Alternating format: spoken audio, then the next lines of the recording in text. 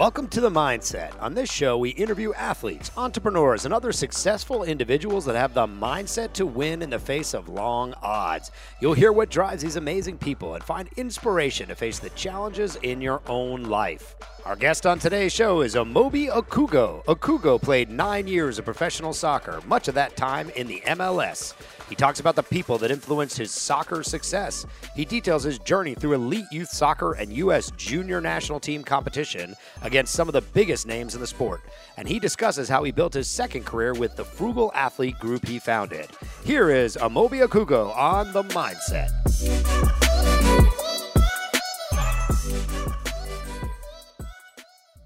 So this is the Beyond the Game Media IG Live series. Today we have Amobi Okugo joining. He is a former UCLA standout, 6th overall pick in the MLS Super Draft for the Philadelphia Union. Currently he plays for the Austin Bold FC in the USL Championship League. And on the business side, Amobi runs Frugal Athlete, where he and other professional athletes help to increase financial literacy and encourage prudent financial practices. Thanks so much, man, for joining. How you doing? No, thank you so much for having me. Pleasure to connect. I've been following you guys for quite some time, so to officially connect is cool. Yeah. So as we try to do these, we try to do like one really big question at the beginning. So, okay. Come up the one I have for you today. Yeah, well, we try to make it, something really fun here at the beginning.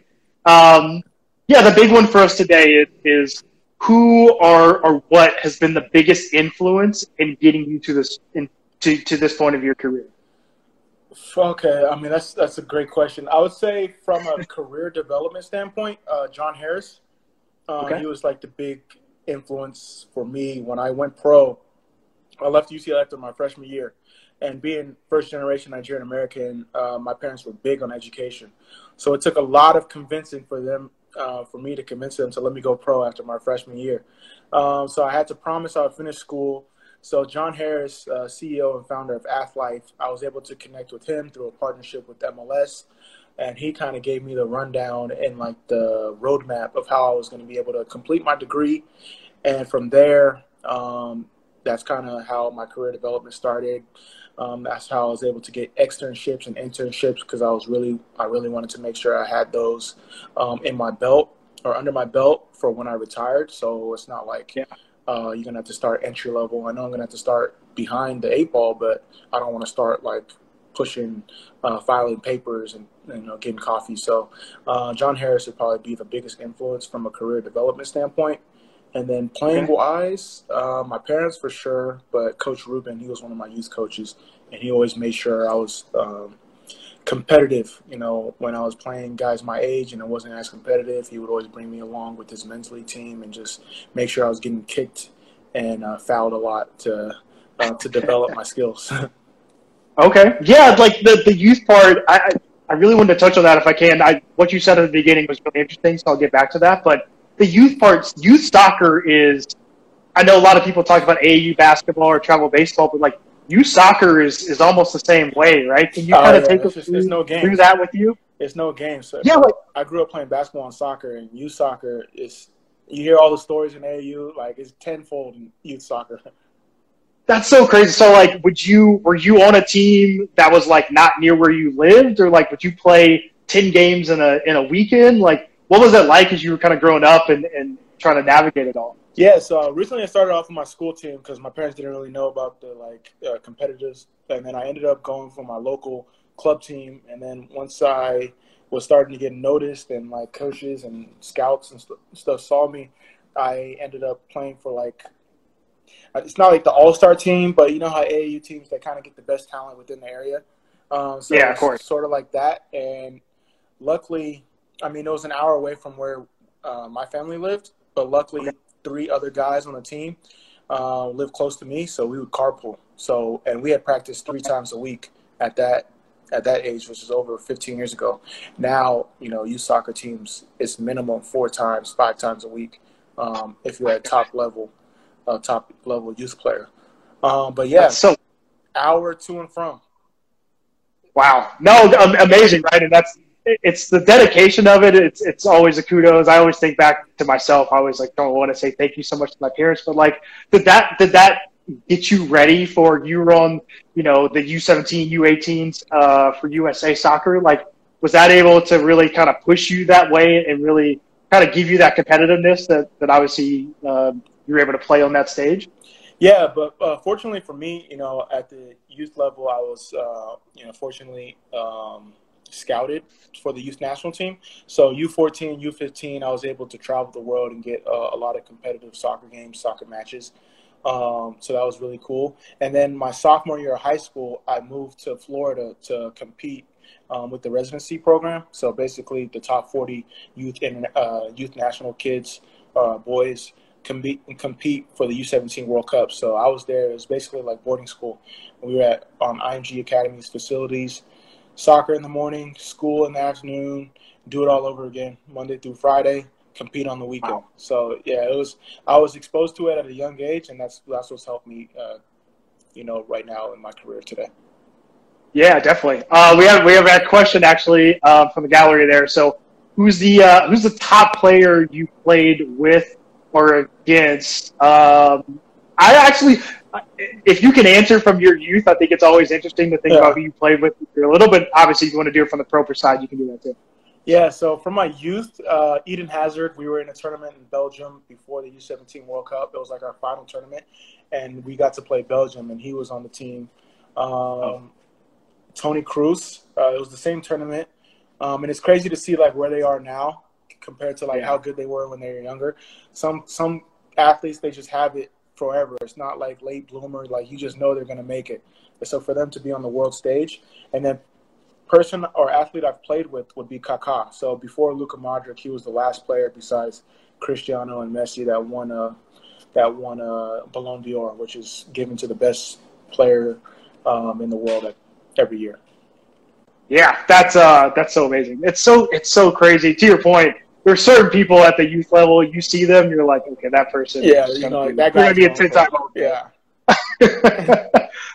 You said something really interesting at the beginning there, just about who's influenced you and really your thought process as you did your 1 year at UCLA. You were already thinking from the business side. You started this company, Frugal Athlete. Like, did your parents kind of instill that in you, or were you always like thinking on the business side? Like, hey, even as I do 1 year here, I want to start figuring out the best ways to connect with people and doing something. Yeah, I think my parents did a great job instilling that in me because they put a big focus on education. So even when I was traveling all over the world and, playing basketball and soccer, up until soccer took over, I was always like, you had to get good grades. So understanding that and, developing your body, but as well as your mind was always paramount for me. But it wasn't until I went pro, like the first thing my dad said was, you're closer to the end of your career than the start of it. And I was like, what do you mean? I just got drafted. What are you talking about? He's like, yeah, now it's like, how long can you last, basically?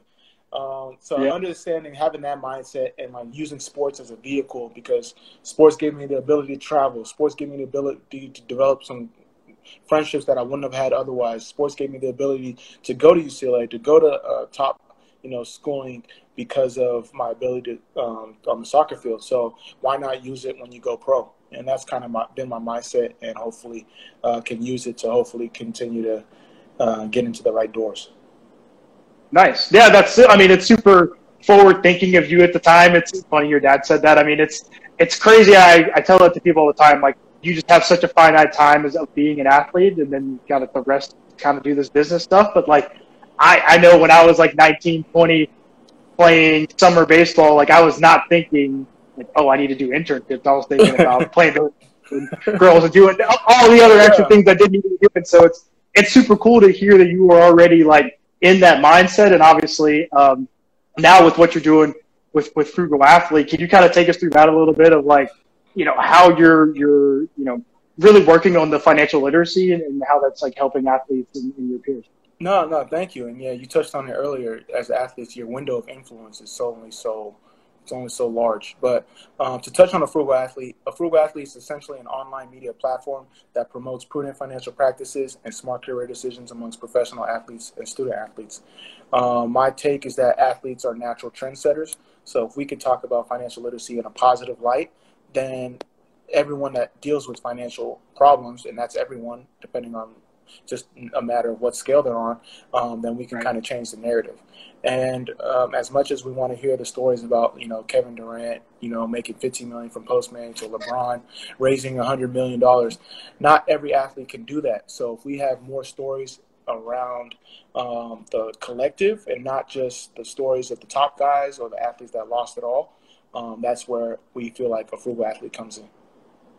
Yeah, that's super awesome, because I think so many people, those are the headlines that we read, right? Like you said, Durant invested $1 million, he just got $50 million as Postmates get bought there. But then not everyone has Kevin Durant money, right? Exactly. So it's these principles that you have to really instill and really work on, and that's super cool that you're doing it, for your peers, and obviously from the business side, it seems like. Because I believe, right, you're a huge. Are you more of a business? Are you more a business side kind of person? Or are you more hey, I want to be in the investment and kind of in the weeds with everything? Yeah, so I'm not sure if you watch Billions. Do you watch Billions? Yeah, so of course, amazing show. Lauren, her role is I think her role is perfect. If I can do that eventually, that's what I want to do. Business development, innovative strategy, investor relations for a private equity, venture capital in the sports business space. Give me that job, I'm good. That's so funny. Yeah. It's so funny you said that. I literally just got my mom hooked on Billions. It's so funny you said that. Great show. Yeah, if you guys know of anyone in the sports business space that's looking for a Lauren like that, send them my way. I can send my resume over. There it is. There it is. We got to clip that right there and send that out to everybody. Well, no, I'll get you out of here on this. I know it's been crazy to try to navigate what's going on. Obviously, you have a 20-game season upcoming here in the USL. Do you have any tips for some of the younger athletes out there, younger soccer players, of how you're able to really stay fit mentally and also physically during this time, and any drills or anything that people could kind of reference to be able to practice, and people probably won't be able to get to field for the next few months, I assume? Yeah, so for the young players, this is where your creativity starts to show. It's become really popular to have trainers and watch clips of things that aren't game-like. This is where you get creative. When I was growing up, my parents didn't have money for a trainer, so it was me, a ball, and a wall. And it's like when you're a kid and you just give a kid a ball. They find ways to enjoy themselves and, create games out of nowhere. So do the same thing when it comes to, if you're playing soccer, you're playing basketball, football, whatever. Obviously, in this case, soccer. Get creative. Imagine yourself in game-like situations. Come up with different drills and push yourself, because just like on the field in life, you're your biggest competitor. So the minute you're not working, someone else is working. The minute you try to slack off or say, okay, we're not going to be back till the fall, or we're not going to be back till early January, someone's taking the reps that you could be taking. So I would say you have to push yourself, you get creative, and stay disciplined. Stay disciplined in your consistency when it comes to training, even if it gets repetitive, even if it gets boring. And the creativity aspect is, just activating your mind, making sure you're thinking, because you can only do so much for your body, but your mind is, the biggest muscle when you're.